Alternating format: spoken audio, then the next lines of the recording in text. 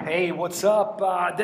Yesterday, or I guess it was Thursday, last Thursday, we saw the great showdown, the great victory of Elijah, 850 prophets of Baal and Asherah versus one. Actually, it was essentially a whole nation of those who had turned to false gods and the worship with perverted sexual practices and even child sacrifices.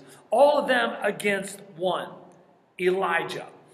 Chapter 19, now Ahab told Jezebel everything Elijah had done and how he had killed all the prophets with the sword. So Jezebel sent a message to Elijah to say, may the gods deal with me, be it ever so severely, if by this time tomorrow I do not make you like that of one of them. Surprisingly to me, as I consider this great victory he just had, this absolutely rattled Elijah.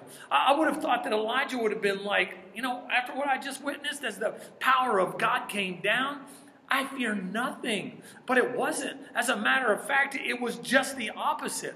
Have you ever had something like just totally rattle you? It just took your emotions and just took them spiraling down? That's what Elijah is going through. That's exactly it. He was so scared and desperate, he ran away. In the process, he ditched his servant, and then he kept running. He just wanted to be alone. Elijah stopped to take a break. He fell asleep, woke up, then he ate something, then he napped again, and then he ate again, and then he traveled 40 days and 40 nights until he reached Horeb, the mountain of God. There he went into a cave and spent the night. And that's exactly why I take naps, because, hey, they're good for you. So Elijah arrives at his destination, and being in the lowest state of mind in his life, I'm guessing he went into the cave just to get away from everything. And that is the place God met him, in his lowest time.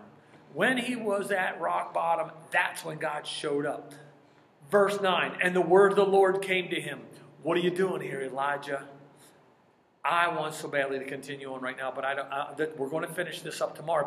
But know this, God cares. When you are in that lowly state of mind, God cares. He wants to know, what are you doing here? Why are you feeling so low? Tomorrow's my favorite part of this story. And so till tomorrow, just keep in mind, God asked Elijah, what are you doing here? He wanted to talk to him. So we'll see that tomorrow. And so, hey, thanks for turning up the volume. Easy as 1, 2, 3. Have a good day.